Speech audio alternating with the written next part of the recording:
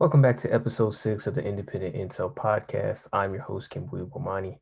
We have an array of topics to talk about, such as the resulting factors in the divisional round of the NFL playoffs for the respective NFC and AFC teams, as well as the intricacies and diverse aspects of where could the Brooklyn Nets go in terms of a team-oriented direction as they have accumulated James Harden in a recent blockbuster deal last week.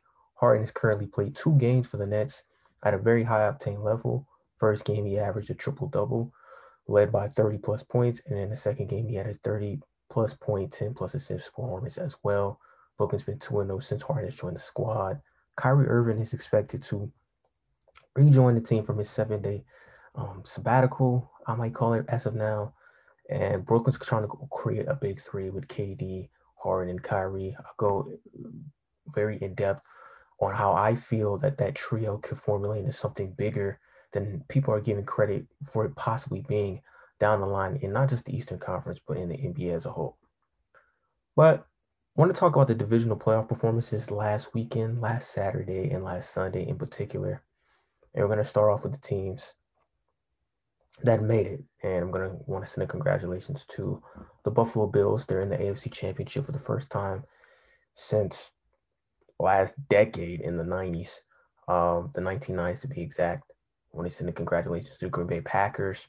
They're right back into the NFC Championship game for a second year in a row, 13-3, back in the conference's final two, and in essence, the final four in the NFL in particular. Also for the Tampa Bay Buccaneers, this is their first NFC Championship appearance since 2003. Last time they were there, they not only won the conference, but won the Super Bowl. Tom Brady has been able to elevate this team to heights that they've never been able to reach. And the Kansas City Chiefs, their slogan throughout the year has been titled Run It Back. And despite a scary injury to Patrick Mahomes that to this day we don't really know if he'll be fully 100% and ready to go for the AFC Championship game. But the Kansas City Chiefs are the first team since the 2000 Eagles to reach their conference championship game 3 years in a row. Both teams were coached by Andy Reid. So congratulations to those 4 teams. I'm going to go in depth in how each game played out, what I saw from my own viewing eye, what I thought was the turning point of the game, what elevated the victor to a victorious height, and what made the loser kind of fluctuate to a low level of performance to where currently now they are at the crib sitting on the couch, spectating like all other playoff participants that had early exits or non-playoff participants that weren't even in the dance altogether. First, going to start off with the AFC football game between the Baltimore Ravens and the Buffalo Bills. Now, I picked the Ravens to win this football game. By the way, my predictions for the divisional round, I was 2-2. So for a second week in a row, I had 2 predictions that were incorrect. I picked Baltimore to beat Buffalo, kind of going away with this narrative that I've had heading into the playoffs because I felt like even though Buffalo beat the Indianapolis Colts, they showed various flaws in terms of defensively, their inability to stop the run at a productive level, not being able to get quality pressure on Philip Rivers. Though Rivers had a very productive day through the air. And the only thing that limited the Indianapolis Colts was their inability to execute in the red zone. Bypassed a field goal opportunity with 4 on 4th down, were able to execute it. And on the other end, when they did take a field goal to be able to cut the lead to 4, their kicker missed. So they weren't really able to execute the levels of success that they were positioning themselves to possibly achieving, while the Buffalo Bills did quite the opposite. And it was the same thing for the Baltimore Ravens. Just like Indianapolis, they dominated the Bills in very important statistical stats offensively. They outpassed the football, and Baltimore is the worst pass defense in all of football. They had more passing yards than the Bills, 190 to Buffalo's 188. They ran the ball at a high octane clip, like we all expected. They ran it for 150 yards to Buffalo's 32. They converted third downs at a high rate, 7 to 17 on third down to Buffalo's 4 13. And they even, well, Lamar was sacked more. Lamar Jackson got sacked 4 times to Josh Allen's 2. But the difference was red zone. Buffalo reached the red zone twice, executed on one scoring play. They were able to get a touchdown out on one of their rare red zone trips. Baltimore was in the red zone 3 times and didn't get any points out of it. Justin Tucker missed 2 field goals, and Lamar Jackson had a game-breaking interception within the red zone right after Buffalo marched down the field and scored a touchdown to go up 10-3. It seemed like Baltimore was going to match Buffalo in points as well and tie the game back up. Lamar Jackson had a ill-advised interception where he just locked in on his slot tight end, Mark Andrews to be exact, in triple coverage. It was picked off by Taron Johnson, and he went the distance, 101 yards for a touchdown. Now, if you look at the numbers, Josh Allen did not play particularly well, and Buffalo went out of their way not to establish the running game. They think ran the ball only once in the first half, ran it a little bit more consistently in the second, and I thought it was very influential in opening up that second half drive where they were able to march down the field and get on the board with a touchdown where Allen was able to connect with Stephon Diggs. Allen was 23 of 37, 205 yards, and one touchdown. I thought Baltimore did a very good job in terms of the coverages. And while they weren't able to get to Josh Allen while they weren't able to get Josh Allen to the ground, they were able to rush him, hurry his throws. But for the most part, I felt like Allen was off. He had receivers open on a variety of passing concepts, and he was just either a little bit too high, a little bit too low. He, in essence, played like the old Josh Allen that we have been accustomed to seeing the first 2 years he's been in the league. Since then, he's been, for lack of a better terms, on point this postseason, and not only this postseason, but throughout the regular season as well. He was not at his finest hour, but neither was Lamar Jackson, who wasn't able to rush for over 100 yards like he was able to against the Tennessee Titans. As a matter of fact, he wasn't even the team's leading rusher that went to Gus Edwards. Instead, Lamar Jackson was coerced to be able to make plays within the pocket and be a proficient passer within that environment. And he kind of wasn't able to do so. He's 14 of 24. That's 50% completion rate, 162 yards, but one interception. And it felt like in the first half, he struggled in terms of taking what the defense gave him. I thought Buffalo, not only after the first drive, where it seemed as if Baltimore was destined to just run all over them, they, in essence, contained him in the pocket. They played a lot of QB contain and a plethora of man coverage on the back end. And then sprinkled a little bit of blitzing concepts in the second and third, where they'd send an extra defensive back rusher to him to hurry Lamar's decision making. But they didn't play zone.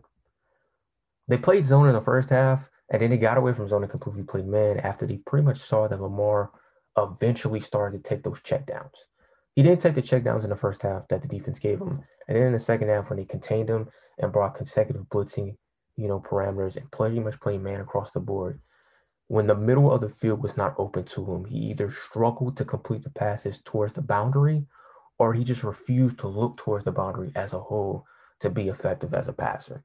And this kind of brings me to my biggest point with Lamar. And this is on me as an analyst. I feel like Baltimore running the football at a high octane rate would be enough to get past Buffalo. And even though Josh Allen was relatively neutralized and in essence unproductive in comparison to what he has been in the last playoff game and throughout the regular season, Lamar's inconsistency as a boundary passer kills them. Not only kills their team, but it kills his ability to progress as a talent.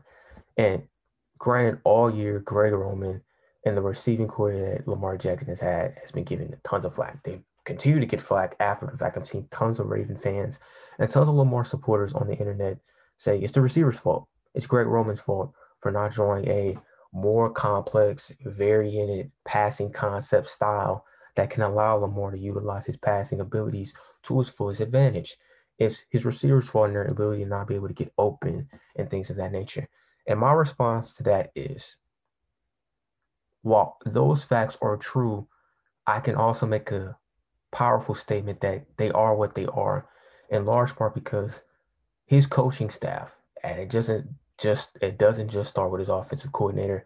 It also starts with John Harbaugh as well. Acknowledge and know the limitations within their quarterback's skill set. And they create an offense that doesn't allow him to be put in situations where they know he won't be able to execute it at a high octane level. So in essence, they run a very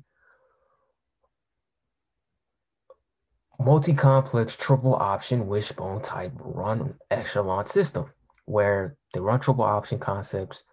They usually pass out of RPOs. And if there is a design pass play, Lamar has in essence two routes that he can go to.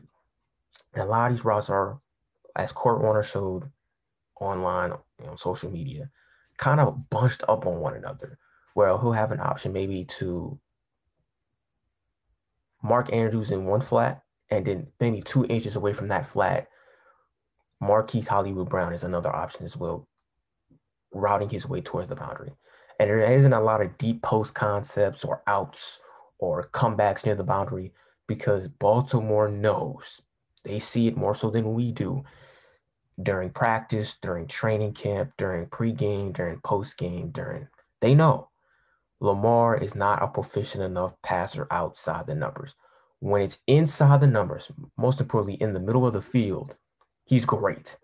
When he's able to line it up to Mark Andrews down the seam, when he's able to hit guys on slants, things of that nature, he's your guy in breaking route concepts towards the middle of the field. If it's anything on the edges, he can't do it. And Buffalo saw that. Now, give Leslie Frazier credit. He was able to do what Tennessee wasn't, mainly because Buffalo wasn't as bad as a defense that Tennessee was. Tennessee struggled to get pressure on the quarterback with four. And he also struggled to stop the run. And so while the year prior they had a Jarrell Case, he was able to bring push up the middle and allow the fast backers on the edge to get to Lamar and contain him in a box and force him to the outside where they had the speed to keep up with him. They didn't have that this year. Jadeveon Clowney wasn't really able to stay healthy. They missed on Vic Beasley. Casey isn't that element within the interior as a nose tackle to provide that push. So it allowed Lamar to run up the middle into the boundaries with ease. Against Buffalo, they had the speed on the outside with Milano. They had the speed on the outside with Tremaine Edmonds. They had the edge discipline led by Jerry Hughes, who had a monster game in terms of providing pressure to get to Lamar. And if he wasn't getting to Lamar and bringing him to the ground, he was in his face enough to allow Lamar to at times step up into oncoming rushers who, in essence, eventually brought him down when Jerry wasn't. And so the way the game was kind of situated, Leslie Frazier basically did this. He played QB contain and a bunch of man coverage concepts on the back end and basically said, you know what? I don't believe his receivers can get open, which they've struggled to do so consistently. And usually in the NFL, when a receiver isn't breaking open, which is nine times out of 10, a common theme in the NFL, a quarterback has to be able to throw guys open when the route alignment is met by great coverage. And Lamar just isn't skilled enough to do that on the edges. And this is something that he's going to have to do in the offseason. Josh Allen showcased to many quarterbacks and also many OCs and general managers and front office NFL affiliates everywhere that you can put your quarterback in the lab and perfect his ability to be more accurate as a passer. While you can't improve arm strength is something you're born with.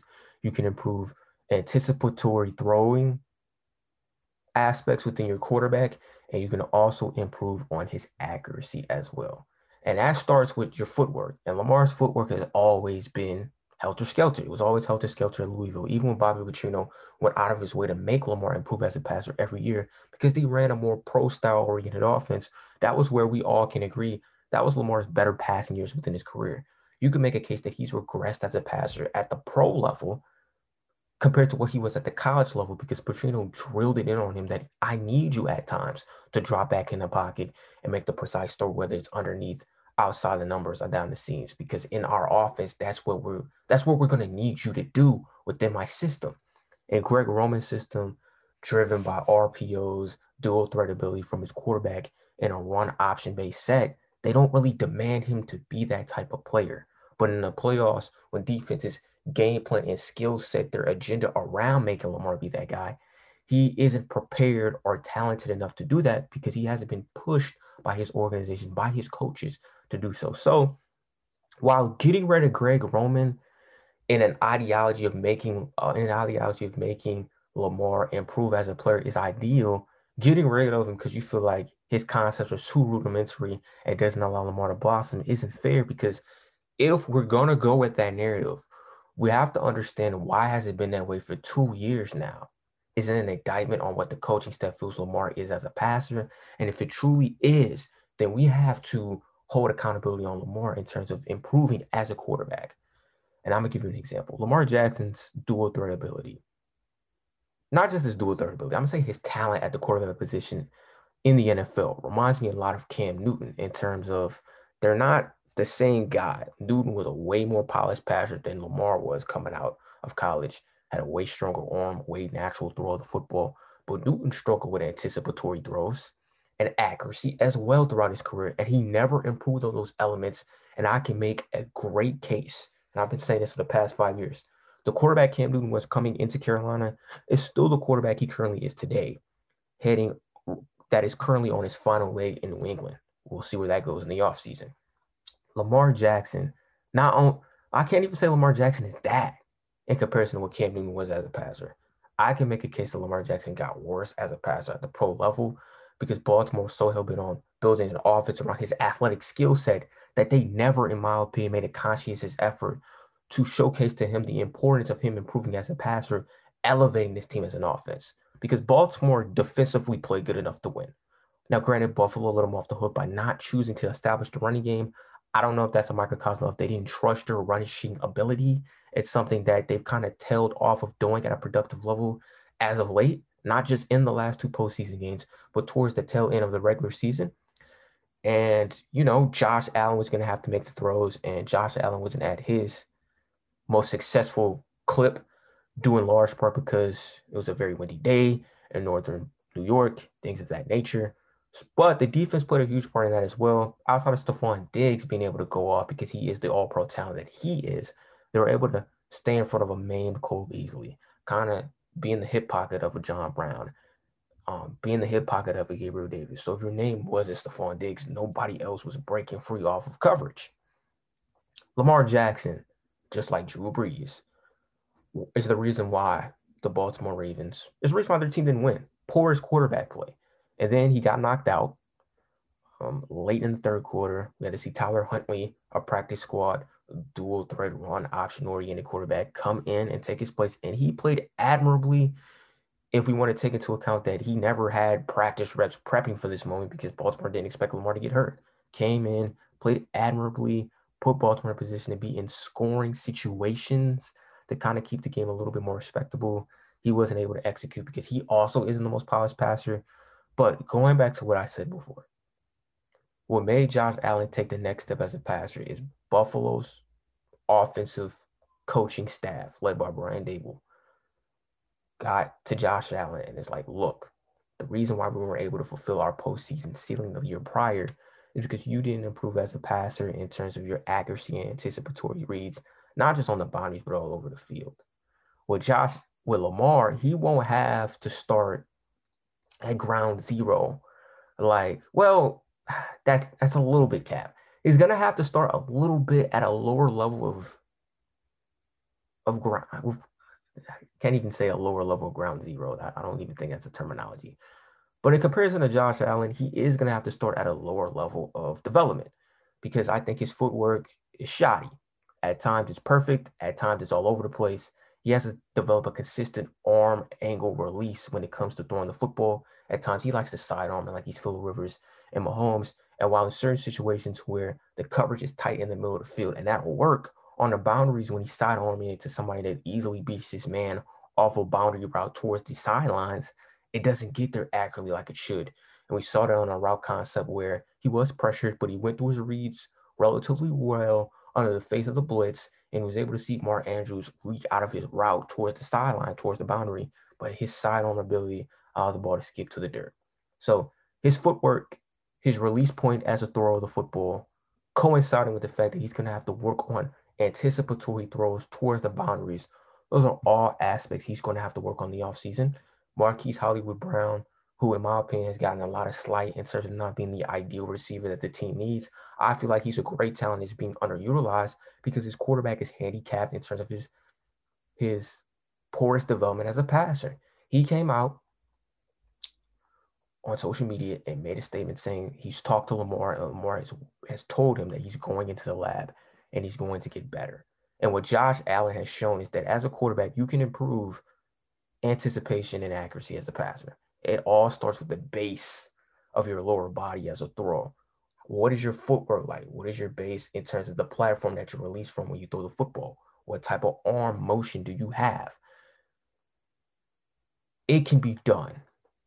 And we will see early on if it is done. And if Lamar Jackson, who has a relatively strong arm, improves those aspects of his passing game, he'll not only improve as a passer and make sure to elongate his career beyond just another second ludicrous contract, he'll help elevate Baltimore into a true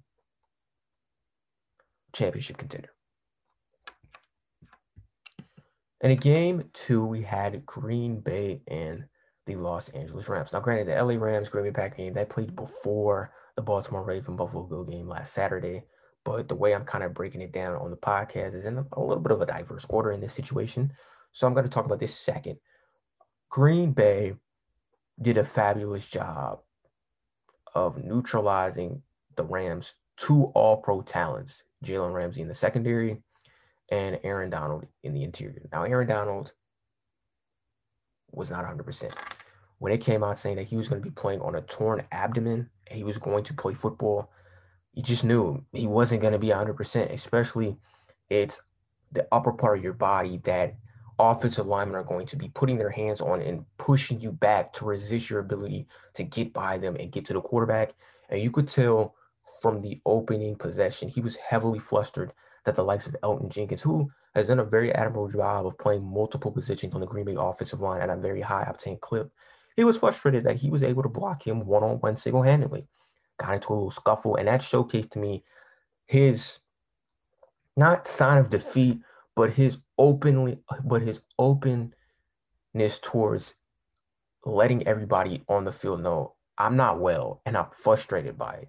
Now, on the flip side, Jalen Ramsey was healthy, and Green Bay did a very good job of scheming certain passing concepts away from him and always putting him on the move, making him kind of be in no man's land. But I thought the Rams, whose defensive coordinator is now the head coach of the LA Chargers, he was able to get the job, I think, last Sunday. It was reported, did a horrible job of coming out in the first offensive possession with the Packers and playing off coverage on Davante Adams. And it wasn't just on Davante, it was basically on a lot of the Packer receivers. They played a lot of off coverage, as in they feared we don't want to press up and get beat because they knew maybe coming into the game, look, our best pass rushing interior D lineman isn't healthy.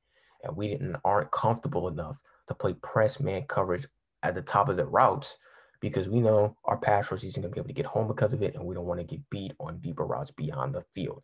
Then John Johnson got hurt. He got a concussion like the second quarter. Your best safety's not there. And then, even though Jalen Ramsey didn't get schooled by Davante Adams, a lot of people are painting on the internet. He didn't play particularly well.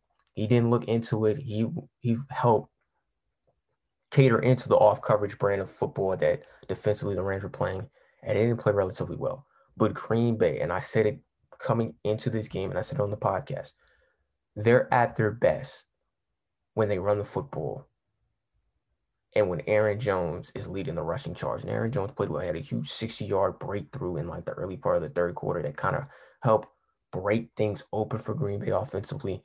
And he finished the game with 14 carries, 99 yards, and I think a touchdown, right? Am I correct? I think he was able to get a touchdown. Alan Lazard was able to get a huge passing play down the sideline that ultimately broke the game open. And that was predicated off of the rushing attack that they were able to get going off of Jones, off of Williams, and off of A.J. Dillon. And so while Aaron Rodgers played relatively well, 300-yard passing almost, 2 touchdowns, their running game and their offensive line set the tone and able to be productive run blockers and productive pass blockers as well. Offensively, while I thought the Rams offense was going to hold them back because we didn't know about the health of Jared Goff, I didn't know if I didn't know if the LA Rams were going to be able to duplicate the rushing success against a Green Bay defense that has improved of recent weeks. They played relatively well until the game got out of hand. When they were able to have balance and Jared Goff was able to hit his guys on the numbers off a play action pass, they did pretty well. Cam Akers ran for over 90 plus yards. Jared Goff didn't throw an interception, didn't throw for 200 yards, but he completed 50% of his passes, threw a touchdown. Things looked good, but defensively, their strength of their team didn't come to play. And then when their offense got behind and they had to abandon the play action pass formula that's orchestrated by a nice, solid, consistent running game, and Goff had to draw back and make plays through the air. He's not mobile enough, he's not attentive enough, and he's not disciplined enough to be productive in that offensive construct. And it's one of the main reasons why Sean McVay, after the game, when Goff played relatively well in this matchup, but he didn't play well throughout the season, came out and said it's no guarantee Jared Goff is going to be his starter next season. And that means a lot considering that $118 million remain on Jared Goff's current contract that he got a massive extension on a couple of years ago. But kudos to Green Bay. They played bully football. They played playoff football. They, along with Tampa Bay, were two NFC teams that have had prestigious quarterback play throughout the season. But when it came time to play football, they went through their running game offensively to set the tone, not just physically, but emotionally to their opponent that, yeah, we're not only going to continue to run it down your throat, we're going to let you know we're here and this is how we're going to play our offense. We're going to play through the rushing attack. And if you're able to slow us down running wise, maybe you got a chance. If not, it's going to be a very long day. And it was a very long day for the LA Rams. Now, third divisional playoff game. This was probably the best game of the day. But the Cleveland Browns and the Kansas City Chiefs.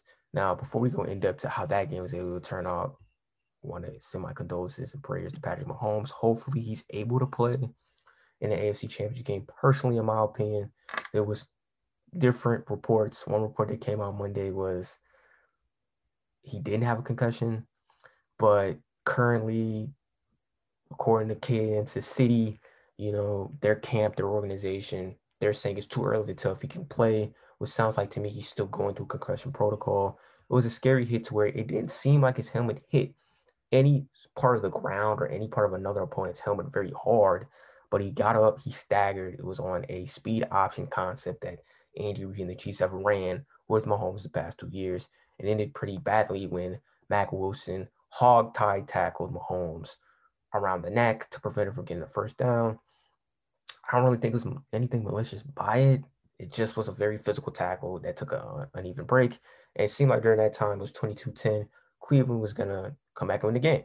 And they scored on the next possession with Kareem Hunt, got a defensive stop when Chad Henne threw the vertical pass down the field. But they didn't execute on their last offensive possession of the game. And defensively, they sold the bag. And I'm going to go in depth with that as well. But before Mahomes got hurt, the Browns had no answer. And the difference, in my opinion, which is why I never took the Browns seriously as an upset threat until Mahomes got hurt, is because defensively, they struggle to get to the quarterback when the individual isn't named Myles Garrett. And when Myles Garrett was in and out of the lineup within the game late in the fourth quarter, Browns showed their hand in terms of being like, we got to blitz because we're rushing four and we're not getting there. They didn't resolve the pass rushing issues coming into the season. All Gary did was improve on his positive earlier stint within his career, building upon a solid year the year prior onto an all-pro Pro Bowl season. But he's only one guy. I thought Cleveland did a pretty good job of finding ways to utilize him as a pass rushing specialist. Gary did a great job of being a hustle guy.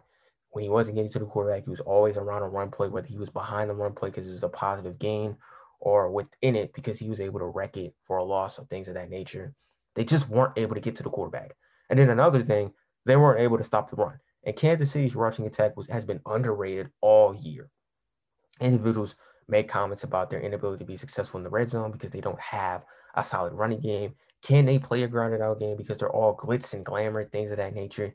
Even before Mahomes got hurt, they ran the football pretty well. That opening drive was a physical, time-consuming drive that presented a lot of running concepts that they executed very well. And then when Chad Henne was in the game, even though he went 6 of 8 and made a couple of huge plays down the stretch that I'm going to go in depth into in a few minutes, they ran the football pretty well with Darrell Williams, who had a very successful rushing game, I might add.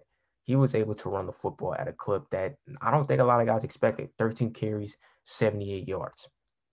And before Mahomes got hurt, 21 to 30, 255, a touchdown.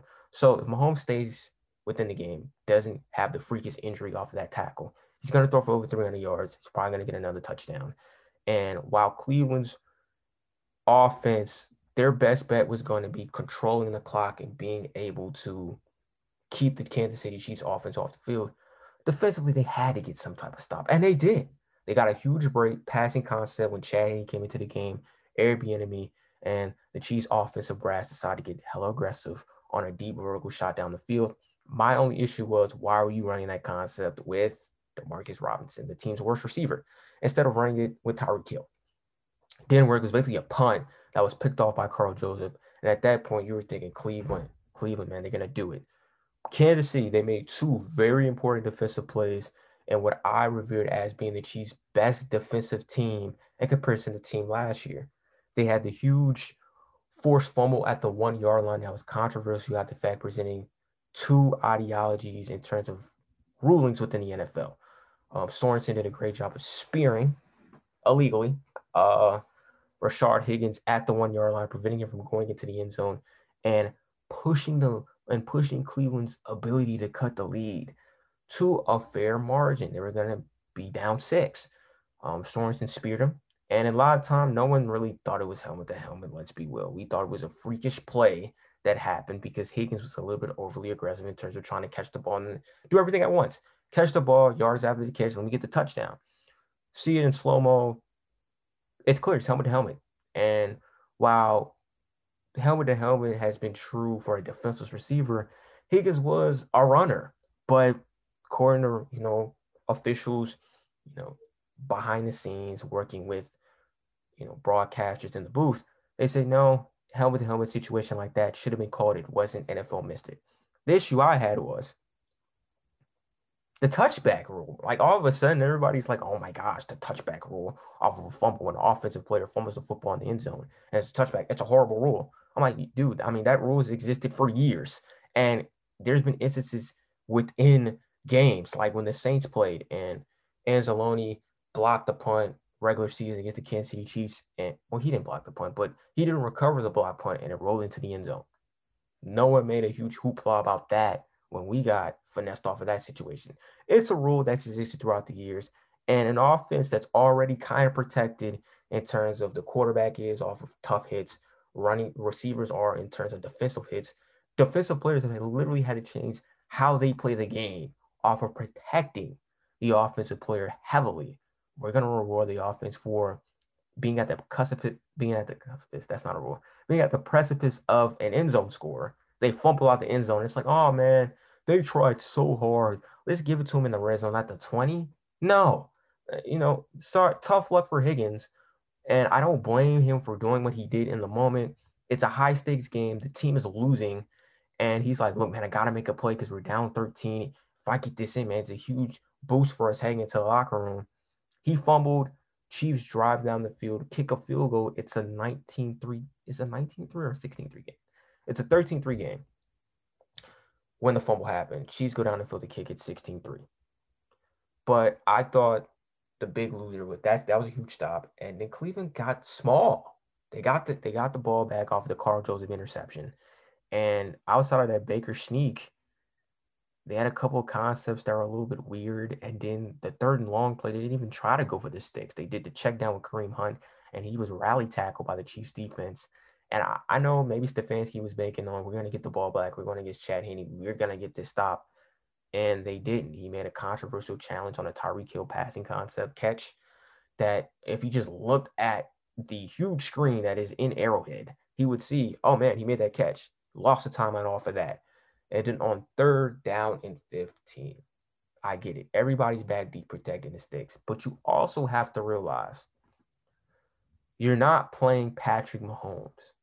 You're playing Chad Henne, who just showcased to you that he struggles to get the football deep down the field like that on a drive. Because when he took a vertical shot down the field, it was basically a punt that was intercepted by the defense.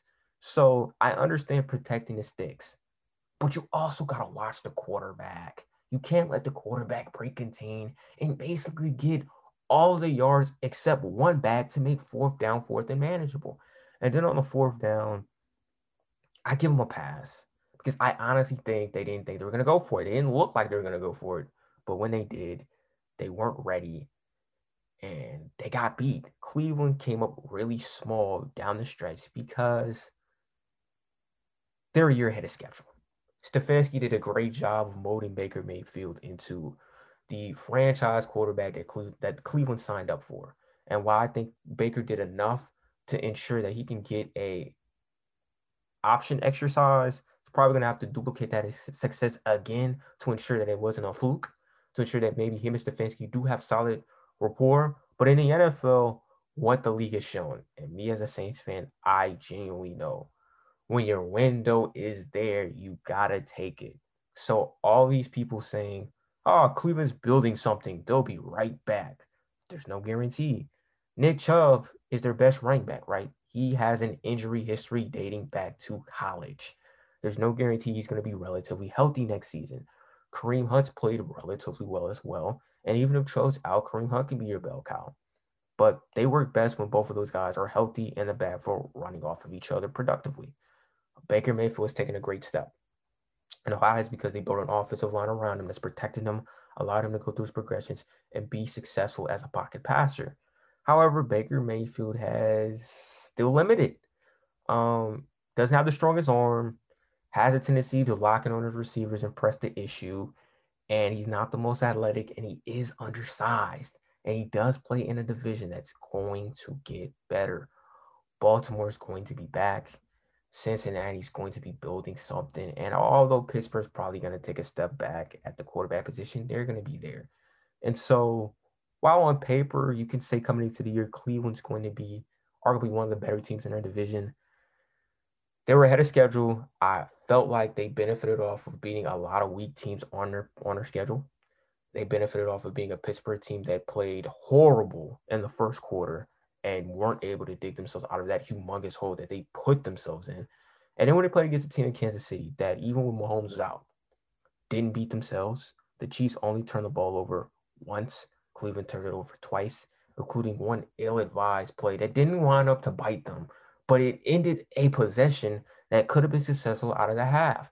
Baker locked in on his receiver, and he got baited by Honey Badger. Can't make that throw. Chiefs turned over once. And so I knew coming into the game, Kansas City's not going to turn over 4 times. So when the Cleveland Browns defense actually has to stop the opposition and not get let off the hook with an ill-advised decision made by the quarterback they're going against, can they do that? And as I think about it, I don't think the Browns punted at all in that game. And I'm going to pull it up on my computer as of now as I continue talking. I think outside of that punt interception, and I call it a punt interception because the duck that Chad Henne threw on that play was in essence a glorified punt. Outside of that interception and a couple of missed field goals executed by the Kansas City kicker, Harrison Buckner, they didn't punt the football. They didn't punt the football. So if the Chiefs didn't miss a field goal and Henne didn't throw that pick, Cleveland showcased they weren't taking Kansas City off the field. Even when they made Kansas City drive the length of the field, Kansas City inevitably always put themselves in position to get a point some way, whether it was a touchdown, whether it was a field goal. And even when they missed it, it was an opportunity that they put themselves in. And I think that game showcased one thing, a couple things. Number one, the Chiefs as an offense are way more substance filled than people give them credit for. And they have the resources on offense and defense that will always make them a tough out. Even if Patrick Mahomes isn't able to play, I don't think Buffalo's going to run in there against Chad Henne and beat them because they have that championship pedigree within them to make that game a tough out. However, they do need Patrick Mahomes to win the AFC and go to the Super Bowl. But if Patrick Mahomes is there and he's relatively healthy, he doesn't have to be 100. If he's 80%, they're going to be a tough out because what that playoff game showed me is that Kansas City, like I always thought throughout the year, they can win a multitude of ways. They took their foot off the gas against a lot of opponents in the regular season. But against Cleveland, when Mahomes was there, it was a grinded out game. It never felt like Cleveland was in it.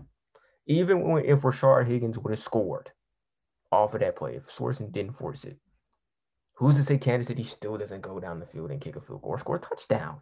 It just didn't feel like Kansas City was out of the game until Mahomes was out of the game. And that's how you're going to have to be Kansas City moving forward until they lose some key defensive pieces, until maybe Tyreek Hill or Travis Kelce get hurt.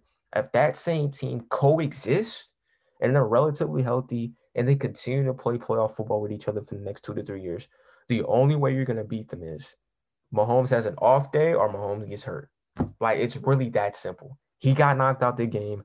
Cleveland should have won that football game. They came up small offensively, and their defense, who I said coming into the playoffs was the second worst defense in the whole tournament outside of Tennessee, was going to be their downfall.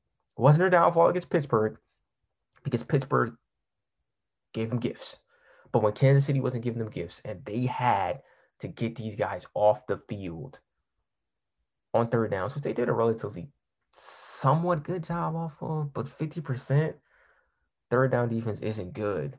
Even when they got them off the field on third down, they were always in position to get points and field goals or things of that nature. And if it wasn't a windy day, and Buckner makes his field goals because he missed 2, I think, that's 6 extra points. This game's probably not even close. And so Cleveland, great team. Let me backcheck on the great team comment. They're a budding team, but there's no guarantee that they're just going to be bad because they're building something. Carolina was building something. Atlanta looked like they were building something when they went to the Super Bowl. And since they went to the Super Bowl, Carolina went to the playoffs one more time and haven't been back since. Atlanta went to the playoffs, I think. Yeah, Atlanta went to the playoffs one more time. And that's it. Like that's it. And so when that window's open, take it. And that was a great win for Cleveland. You beat Kansas City, I give them just as good of a chance to beat Buffalo because Buffalo's shown in this playoffs that they haven't played their most complete football. Their defense has been vulnerable. They've just gotten off the hook because defense has played 2 quarterbacks in Rivers, who's old, and Lamar, who just isn't there as a developmental passer. They faced 2 quarterbacks that their opposition had that they had to face that just aren't there yet, either because they're still developing or they're a shell of themselves because they're older as passers. And it allowed them to get away with a lot of, drives where, yeah, they probably give up the length of the field on a possession, but inevitably 7 wasn't guaranteed. 3 wasn't guaranteed at times because those kickers were inconsistent. Mahomes is healthy and he's there. You're putting yourself to the fire by continuously gambling on the fact that we're going to bend and break. We're going to bend and break. We're going to bend and break because eventually the Chiefs offense will break you because they can beat you in a multitude of ways. And they're a pretty darn good power run football team too. And Buffalo has shown throughout the playoffs they struggle against the run. Last divisional game I'm going to talk about before I wrap it all up, saying how I look at these AFC, NFC championship games panning out. Tampa Bay and the Saints, this is a tough one. I've been hurt for the past few days. I'm taking it a little bit better now. But I'm going to say it. Bump it, bro. I'm going to say it. I don't care. Drew Brees is why the Saints are in the NFC. Let me slow down. Drew Brees is why the New Orleans Saints aren't in the NFC championship game right now.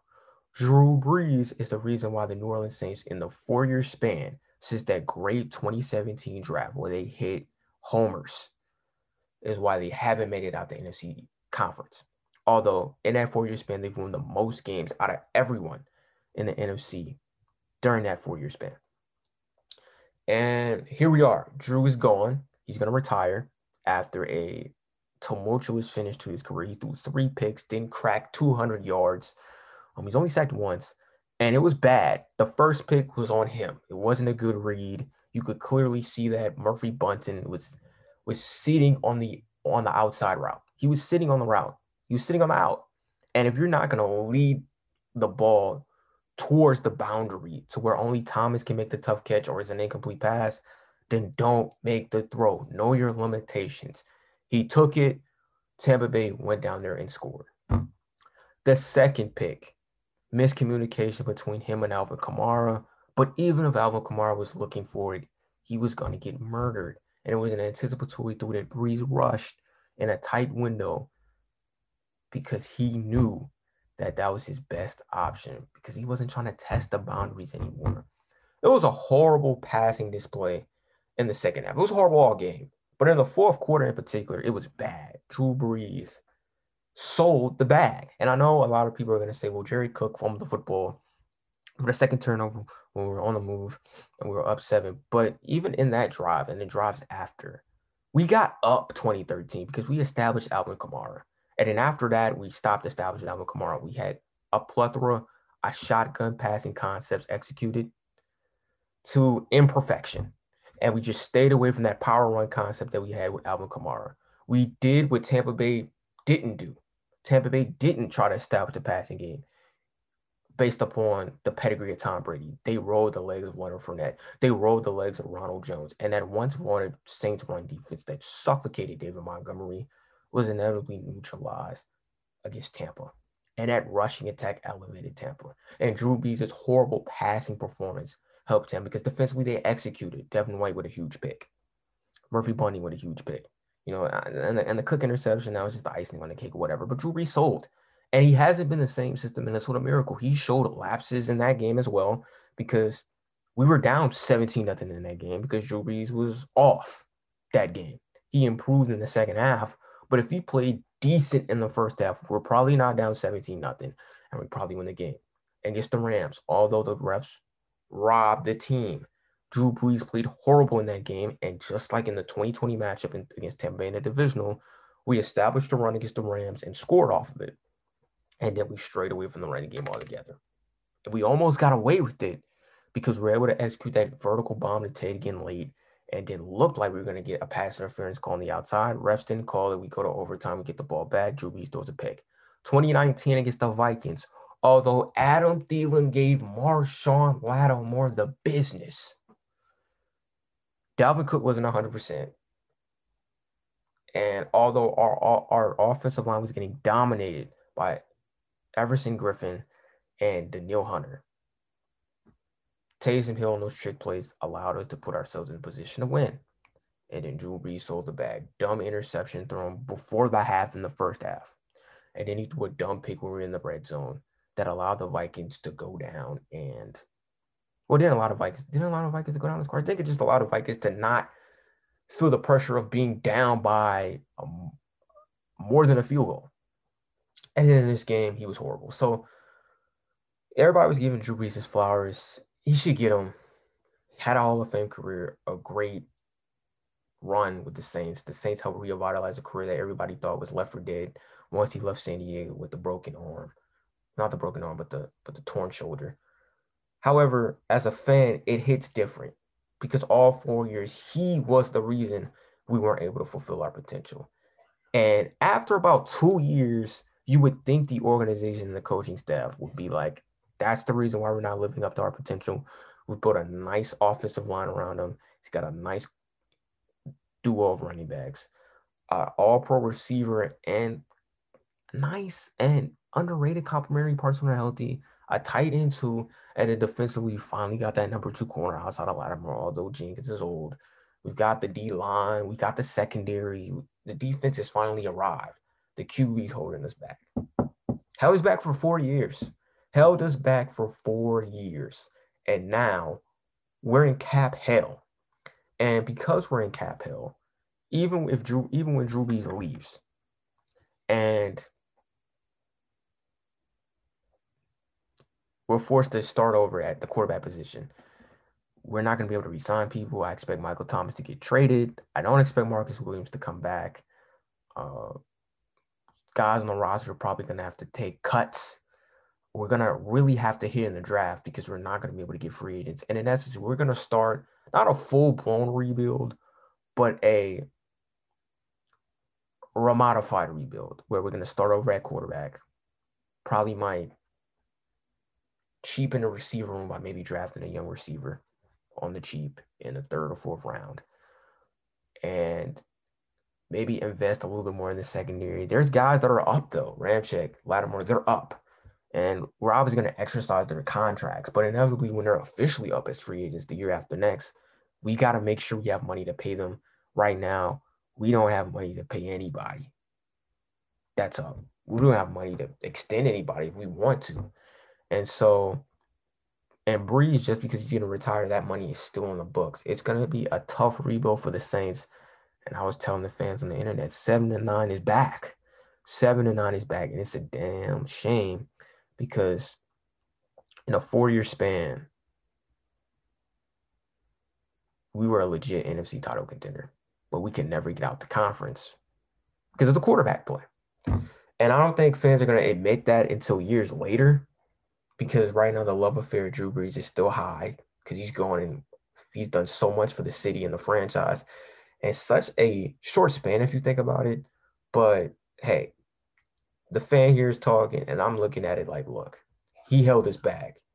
And guys are going to regret that moving forward beyond their playing days. And that's just a really unfortunate thing because all it took was after the Rams game for the franchise to be like, you know what? We got to put a plug on him and maximize the next 2 years with this group with somebody else that we can put in that may not have the pedigree that Drew Brees has, may not be as talented as Drew Brees was in his prime, but he's better than Drew Brees now. And that will give us the best chance to win. Wrap it all up. We're going to talk about the NFC Championship and AFC Championship games. The first one that's going to be played on TV on Fox is going to be the Bucks and the Packers. I have Green Bay. Green Bay, even though they beat the Saints, and I feel like the Saints gave the Buccaneers a W. I don't really feel like Tampa Bay was a better team. I don't even feel like Tampa Bay beat us. I just felt like they utilized the resources that the Saints gave them and they executed it to their highest level. You can call me salty. I don't care. That's just how I feel. That's honestly how I feel. It's a lot different from the Viking game where even though I acknowledge Drew Brees played bad, I can say Vikings beat us. You know what I'm saying? Like I can't say that with Tampa. They're beat up in the secondary. Sean Murphy-Bunting was limping around a lot. He's gonna probably play, but he might not be 100%. Carlton Davis was talking that stuff, but he was getting his bell rung a little bit as well in the secondary. Their secondary was getting beat up. And Antonio Brown might not play at the receiver position. So they're gonna be physically worn down heading up there to Lambeau. And while they're going to play a Packer team that's rather refreshed off of their easy win, I think Green Bay's going to enact revenge. And the one way they're going to do it, they're going to run Aaron Jones, Jamal Williams, and A.J. Dillon with force and with consistency. And I think that'll be enough to allow Green Bay to head back to the Super Bowl for the first time in over a decade. And they will probably be playing the Kansas City Chiefs because I'm going to go on a limb and say Patrick Mahomes will play. Mahomes will play. And when he's available, Kansas City's going to showcase that Buffalo's run has ran its course. And I think Buffalo's been really fortunate, like I said before, by playing quarterbacks that are limited in what they can do in the passing game and teams that haven't been able to execute on the opportunities that they've outgiven themselves in comparison to what Buffalo's been given.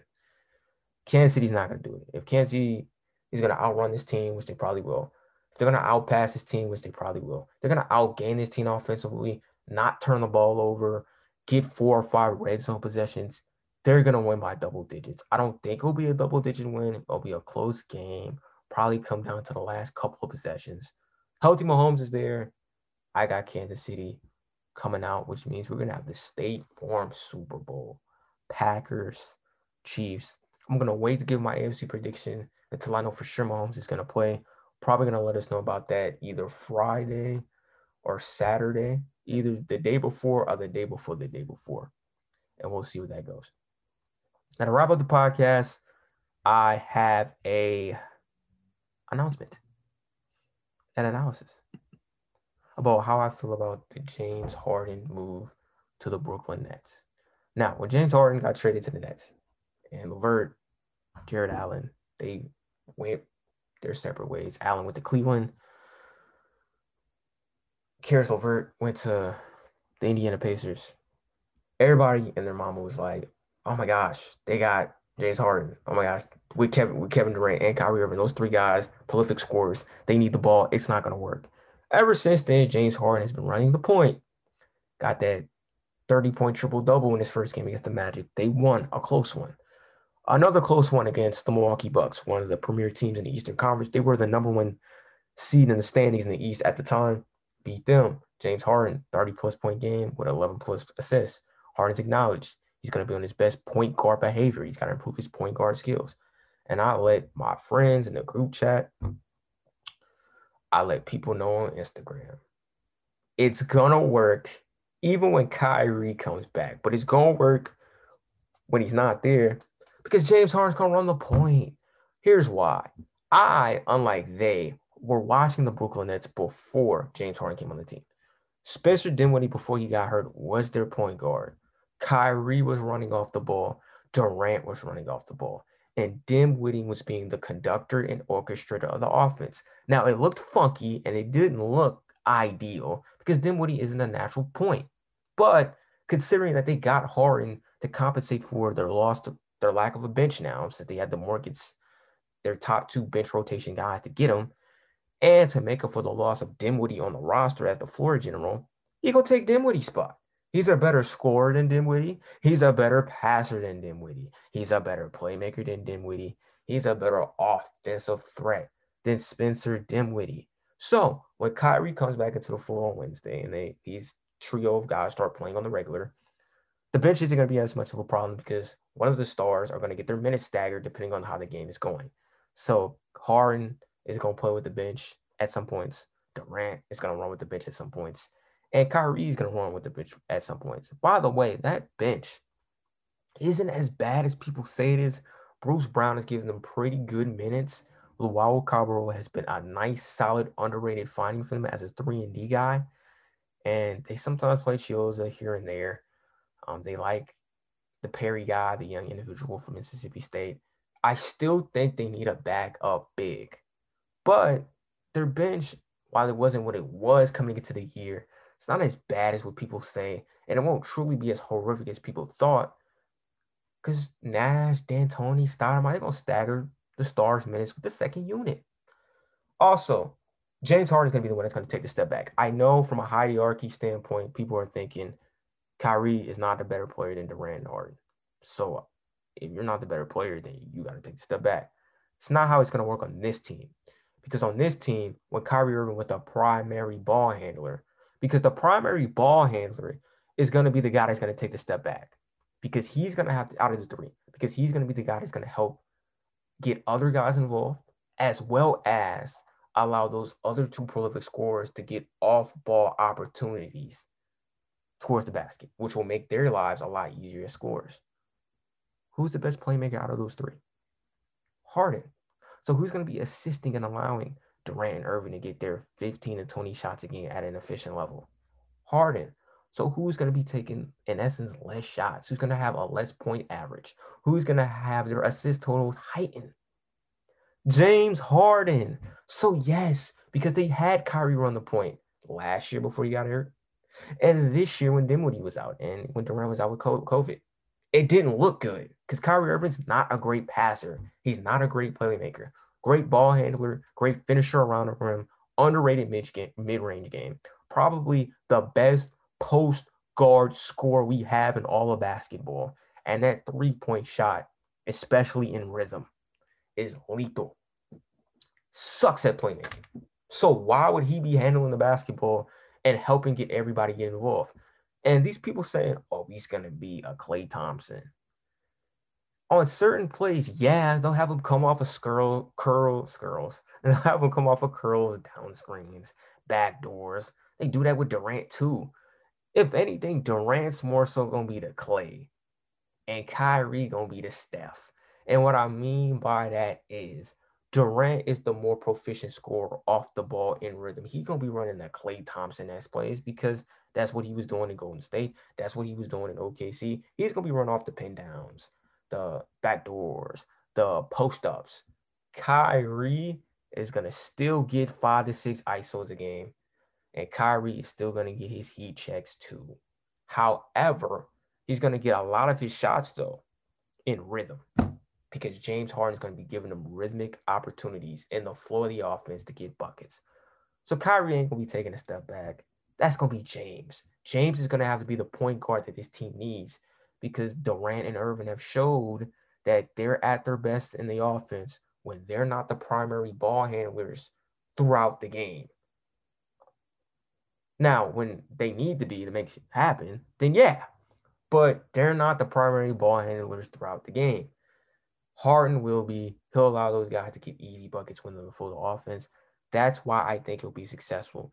The only weakness this team will have is defense because Harden and Irving as a defensive backcourt, they ain't locking down. Now, I think they're both defensively underrated because their defensive ratings are sort of bad because they selectively have chosen not to throughout their careers to play that hard defensively because they want to conserve themselves offensively. I don't see them doing that as much since they have two other guys on their team that can get buckets. So they'll probably take a more concerted effort on that end of the floor, knowing that they don't have to fully conserve all their energy to help this team win because they got two other dudes that can get buckets too. Another thing as well, they do need a backup big. They're undersized, and currently right now, DeAndre Jordan, who's starting, he just looks washed up. And I know they had to give up Jared Allen to make this work, but I never understood when Jared Allen was on the team why he didn't start over DeAndre Jordan. Like granted, I know why he didn't. It's kind of a rhetorical statement I'm making. He didn't because DeAndre is KD and Kyrie's friend. That's why he's on the team. That's another reason why everybody making a hashtag trade Kyrie. That's not going to happen, at least for this year, because KD and Kyrie are a part of each other because Kyrie and KD made that happen while we see that guy go. So that was never like a realistic option, especially since they want to keep KD beyond this contract that he just signed. That duo is going to be fine. It's going to depend. I think the only thing that's going to be the issue is Kyrie emotional availability as a basketball player, right? He's going through a lot. And is he going to be emotionally invested on the court every day for the next month, variety of months throughout the season? If he is, they're going to be fine. If he's not, it's going to be tough. But I don't think it's going to be as tough offensively as people are saying within the court. They're going to get their buckets. Harden's going to run the point. Irving's going to be playing more of an off-ball shooting guard role who's still going to get his ISOs. He's still going to get his post-ups. But he's going to get a lot of rhythmic shot opportunities in the floor of offense as well. That'll make him a more efficient scorer, and that'll make the offense even more efficient. And the guy that's going to be the biggest winner out of all of this? Joe Harris. He had 20 points last night against the Bucks. He's going to be getting wide open jump shots, and that's going to make all the difference. Their problem is going to be defense and another big in their rotation, because I don't think the big that they have is enough. If they can get into the Andre Drummond sweepstakes, they should. I don't know if economically they'll be able to. Maybe if Cleveland's able to buy out Drummond's contract, then yeah, I would entertain Drummond, who's not going to be the defensive beast that DeAndre is, but he's going to be getting the rebounds. He's going to be more of a threat offensively as a scorer, and he's in the prime of his career. So I'd make that happen. Other than that, it was a great day talking with you guys. Episode 6 of the podcast is here. It's here. It's here. Great segment that we've had together with great segment that I've had with you guys that are potentially listening. It's been a great 2021 for me so far. Can't wait for it to continue. Other than that, I hope you guys have a great day. We'll be back next week, same day, same frame of time, with NFL, NBA news and updates. Hope you guys have a blessed week. Peace.